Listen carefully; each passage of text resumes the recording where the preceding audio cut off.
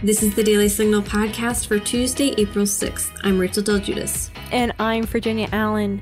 Georgia Attorney General Chris Carr has joined 20 other Republican attorneys general and filed a lawsuit against President Biden's executive order that stopped the construction of the Keystone pipeline. Carr and 12 other state attorneys general have also filed a lawsuit to block the Biden administration's effort to halt oil and gas leasing drilling operations. Carr joins the show today to talk about these two lawsuits and how Biden's energy agenda will impact Americans across the country. And don't forget, if you're enjoying this podcast, please be sure to leave a review or a 5-star rating on Apple Podcasts and encourage others to subscribe. Now onto our top news.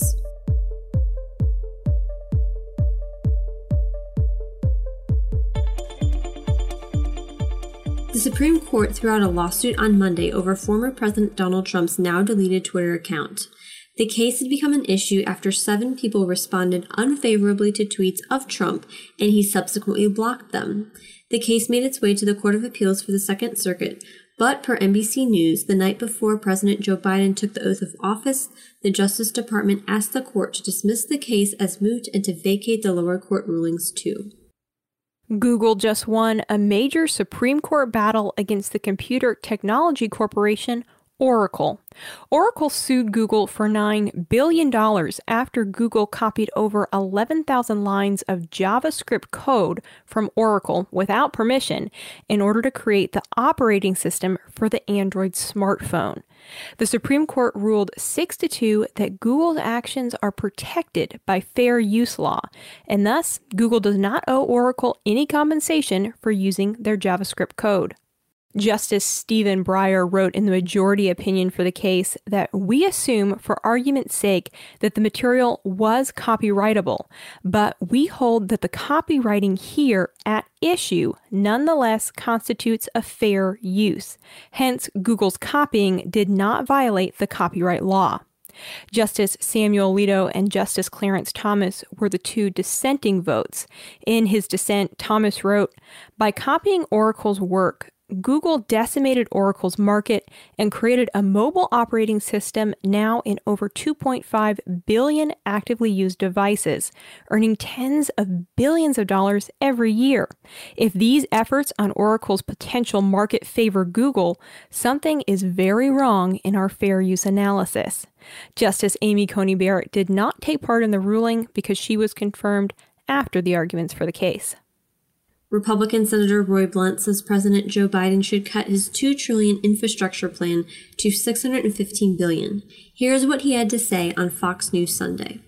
Some of your colleagues in the Republican Party are complaining about this is going to explode debt, this is going to explode deficits. And I want to put up what the Republican record is on those. During the Trump presidency, even before the pandemic, the national debt increased by more than $3 trillion. And in 2017, every Republican in the Senate, including you, voted for the big Trump tax cuts, which cut revenue by almost $1.5 trillion. So I guess the question is, when I hear, for instance, Mitch McConnell talking now about, well, debt and deficits, hasn't the Republican Party, haven't you lost your credibility on this issue?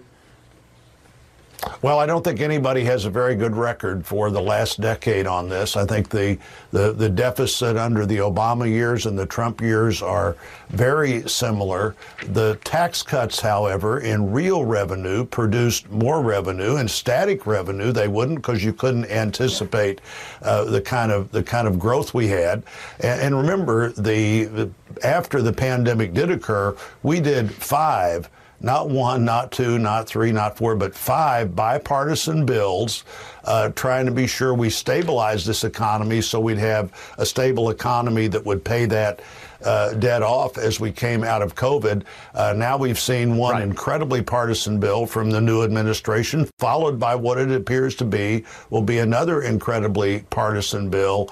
You can't spread that blame around if you decide you're going to do it all by yourself.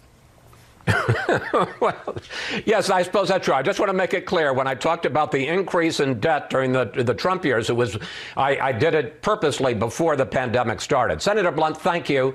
Thanks for coming in this Easter Sunday. Texas Governor Greg Abbott has declined to throw the first pitch of the season at the Texas Rangers baseball game.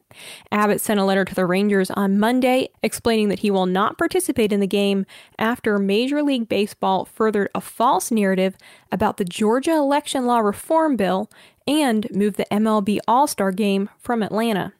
Abbott wrote in the letter that it is shameful that America's pastime is not only being influenced by partisan political politics, but also perpetuating false political narratives. This decision does not diminish the deep respect I have for the Texas Rangers baseball organization, which is outstanding from top to bottom. Opponents of the new Georgia election law say it suppresses voting rights, but conservatives argue it actually expands voting rights. Now stay tuned for my conversation with Georgia Attorney General Chris Carr as we discuss how President Biden's energy agenda will affect Americans across the nation. This is Virginia Allen, host of the Daily Signal podcast. I don't know about you, but YouTube is certainly one of my guilty pleasures. I really enjoy watching short videos on a variety of topics, so I'm always looking for videos that are actually educational and beneficial to me in some way. And the Daily Signal YouTube channel never disappoints.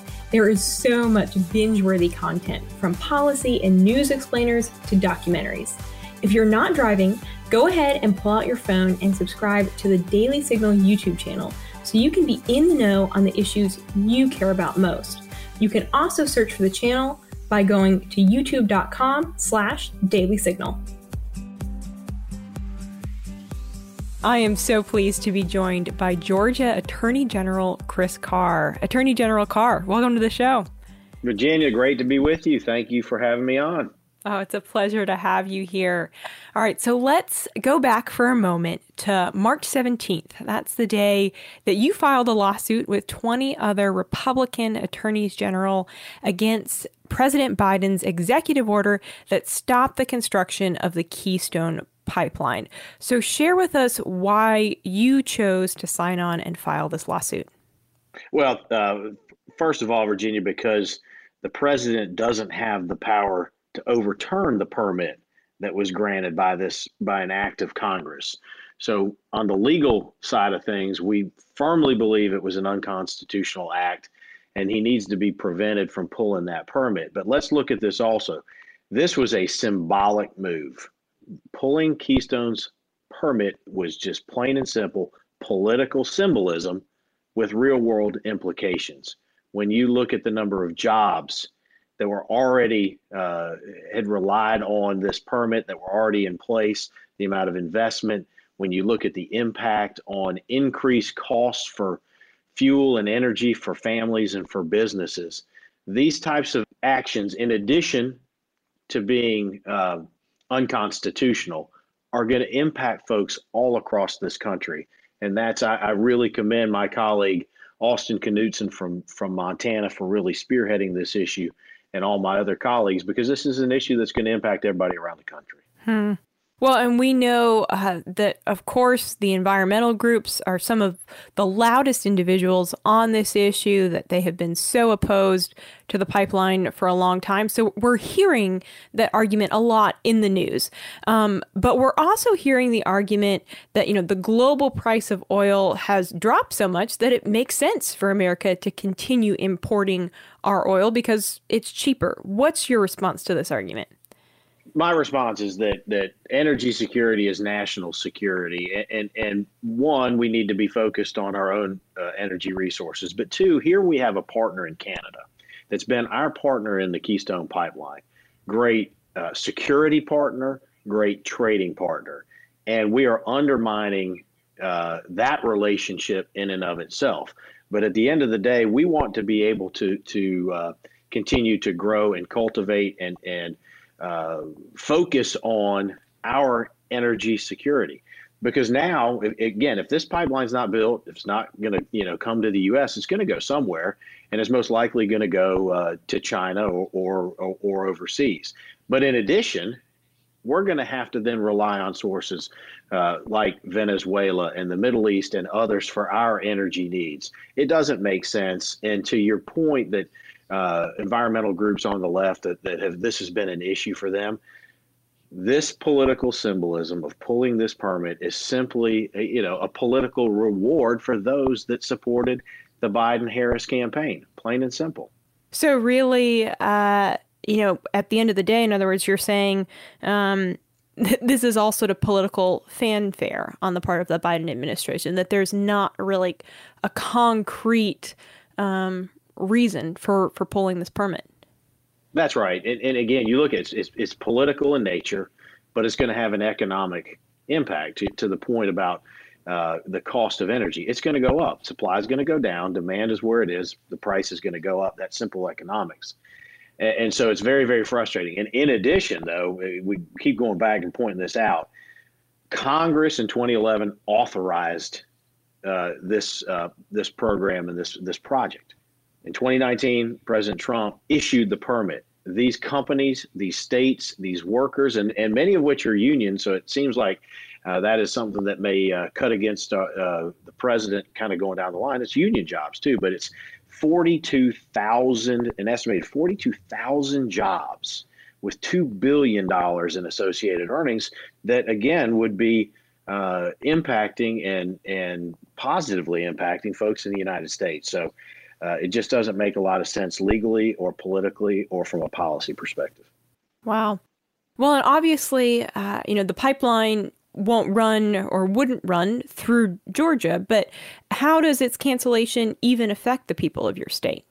Absolutely. Look, this is because, again, when you're talking about supply and demand, you're talking about a supply of energy from Canada. There's a tremendous amount. It's going to increase cost for Georgia families and for Georgia businesses. It's going to impact everybody from agriculture to manufacturing, you name it. This is an issue that is going to impact everyone, and particularly if it doesn't just stop here. If today it's Keystone and tomorrow it's the next pipeline, whatever it is down the line, this could be an issue that impacts everybody. But again, going back to the legality of it, the president has to follow the law as well. The president has to follow our constitutional provisions as well. Congress authorized this. The president doesn't have the authority to do that. So that impacts all of us and how we govern ourselves, whether we're in Georgia or Montana or Nebraska or wherever it may be. So this is an issue that impacts all of us, but it is going to be felt economically, both at the dinner table, and across industry down the line. So regarding the lawsuit that you filed with 20 other attorneys general, what do you think is next for that lawsuit, and how quickly do you think we'll be able to learn what's next for the pipeline?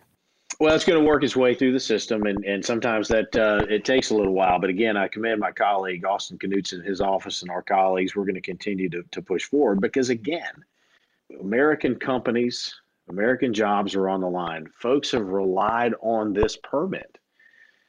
Money has been invested. Time has been invested. The states have invested time and resources as well. There was a reliance on this. So with every day that goes by, more American jobs are being harmed. And so with that in mind, I hope this goes as quickly as possible.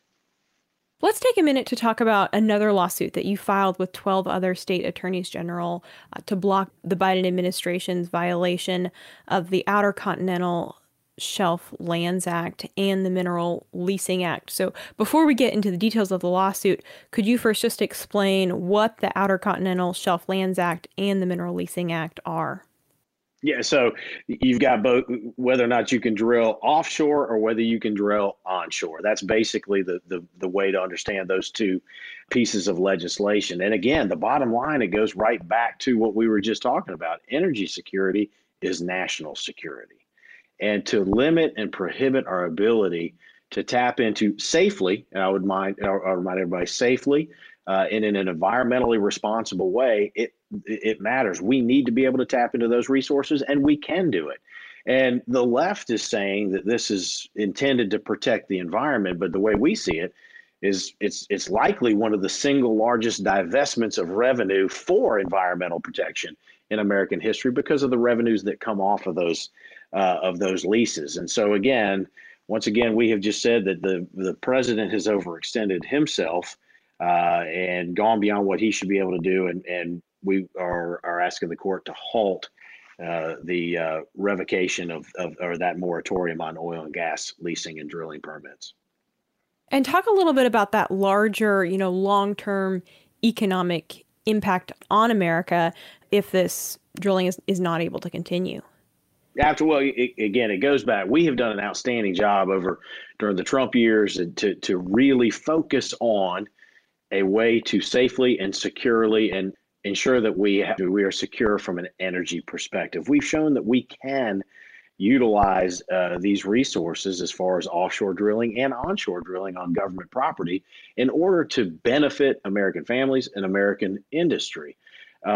If you are going to continue, if the administration and others are going to continue to hinder that and limit it, it only drives up the costs for American families. And it also encourages us and it forces us to go rely on, again, the Middle East or Venezuela and other overseas countries and locations that we're going to have to rely on for our energy needs. And that doesn't make sense. Again, going back to Keystone, here we've got a great trading partner in Canada. Why would we not rely on and continue to work with a great trading partner and a security partner like Canada? Here we've got an opportunity with offshore drilling and on government lands as well. We know we can do it. We know it can be done safely. We know it can be done in an environmentally responsible way. Why would we not continue to do that? That is good for the nation. It is good for individual families. It's good for states. It's good for American industry. And on that note of the environmental side of things, we hear this argument, as we've talked about, of environmental groups saying it's not good for the environment. But when you consider the safeguards that America has in place compared to other countries like China, Venezuela, how can we, really say, wait a second, actually, we are taking much more precautions and doing a better job of stewarding our planet, taking care of the environment. And really, because of that, it would be more beneficial for America to be taking the lead on this instead of leaving it to other countries who aren't going to take as much care in really protecting their environment. Well, Virginia, you've just explained it probably better than I could, but that's exactly right. We know that the technology is there. Again, when was the last time that you heard of a major pipeline issue? The technology is there to make sure that there is double and triple backstops and protection in order to make sure that this is done safely and securely. I would argue also, again, this is a philosophical difference, and I think it's important to get the word out. But I do think the private sector has an incentive, an extra incentive, to do it the right way. And whether it's clean air or clean water, or whatever we're talking about, we all have to breathe that same air and drink that same water. We believe in, as conservatives, taking care of the environment. But the question is, who's going to do it? I don't want to defer simply and solely to the federal government, because I think the state of Georgia does a pretty good job of protecting our natural resources. I know companies can't afford to have spills and disasters that occur that could impact their ability to do business and hire people to make things do. So I firmly and fundamentally believe that the private sector has incentives to do this. And I also believe that the technology that we have in the U.S., to your point, is second to none. We continue to innovate, we continue to be strong, and we have this incentive. But the question is, do you believe the government's in a better position to do it, or do you believe that the private sector, or even the states? There's a federalism argument here. Do you think it's the federal government? Do you think your own state and local communities can do it? And again, I trust the people of our state and the people that are involved in these issues. From a private sector perspective, I think we've got a good safeguards in place. And I would argue I'd put the U.S. up against anybody. Considering what we've seen already from President Biden regarding his environmental and energy priorities, what do you think we can expect to see over these next 4 years? More of it. There's no doubt about it. And I think you're going to see it, particularly as you look at we're in a situation now that you have the White House, the Congress, and the Senate are in Democratic hands. And I think you see this stronger and stronger pull all the time from those on the far left that are going to continue to push President Biden and his handlers to go farther and farther to the left. So I think you're just going to continue to see more and more. And I think Virginia, that's the reason I believe that my Republican attorneys general colleagues and I play such an important role.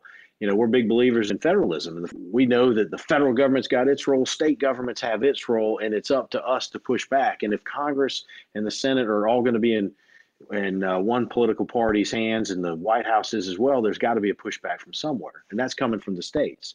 And we, as the chief legal officers and chief law enforcement officers of our states, are uniquely positioned to push back, to make sure that that tension based on the principles of federalism is there. And so I think you're just going to continue to see more and more. And you saw folks on the other side during the Trump years, our Democratic colleagues file lawsuits all the time, and that was largely based on personality. We believe in the rule of law. We believe in the principles of federalism. You're going to see the lawsuits that we bring based on those principles. And I believe we're going to be more strategic based on the law and on what we bring. But I think we're going to be very effective as well, because the president said he wanted to be bipartisan. He wanted to work with Congress. And yet you see more and more use of executive orders. You've seen more use of executive orders under this administration than any other in modern history. So we've got to push back, and we're uniquely positioned to do that. And why do you think that is? Why do you think that there is this sort of almost seems like newfound boldness to be willing to use that executive power a little bit more forcefully than we've seen in the past? Well, I spent a little bit of time in the Senate. I worked for one of Georgia's senators, Johnny Isakson, who's a great public servant. So I've had a chance to be able to see this. And again, when you have when the administration is of one party and the Congress and the Senate are of that same party, so often Congress defers to the executive branch, and I've never really completely understood that, because the legislative branch is supposed to be the first among equals and the representatives of the people. But I see that more and more, and I think the world that we're in right now is so polarized that you're seeing a tremendous amount of pressure to go farther and farther. And again, when all of Washington is in one party's hands, right now in the Democratic hands, you're going to just see that tension to go farther and farther. I think it's just kind of political physics, and that's what you're seeing. And I also think that oftentimes there were folks that maybe they on the left that voted against Donald Trump, they didn't necessarily vote for Joe Biden, and they really, when they look up, they say, well, wait a minute, I'm not necessarily for him. I'm for something farther to the left. They were for Bernie Sanders, or they were for someone else. And so you're seeing that pull farther and farther to the left, which is where it's important for us as Republican AGs, as state Republican AGs, to provide that backstop, to provide those guardrails, and make sure that, again, the federal government doesn't overstep its bounds, because I think there is a tremendous temptation now in Washington to federalize everything. I mean, you've seen it. They want to do it with elections, with H.R. 1. They tried to do it in the COVID bill to prohibit our ability to provide tax cuts and tax treatment for our states, increased deductions or credits. Just in the recent bill, you see it in our right to defend ourselves. You've seen it with healthcare. There's going to be a tremendous temptation to federalize everything at this point, and that's not right. Attorney General Carr, thank you so much for your time. We just really appreciate you breaking down these issues for us and your leadership there in Georgia. Well, Virginia, thank you so much for having me on. I really appreciate it. And that'll do it for today's episode. Thanks for listening to the Daily Signal podcast.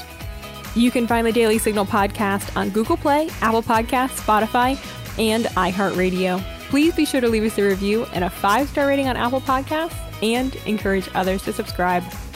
Thanks again for listening, and we'll be back with you all tomorrow. The Daily Signal podcast is brought to you by more than 500,000 members of the Heritage Foundation. It is executive produced by Kate Trinko and Rachel Del Giudice. Sound design by Lauren Evans, Mark Guiney, and John Popp. For more information, visit dailysignal.com.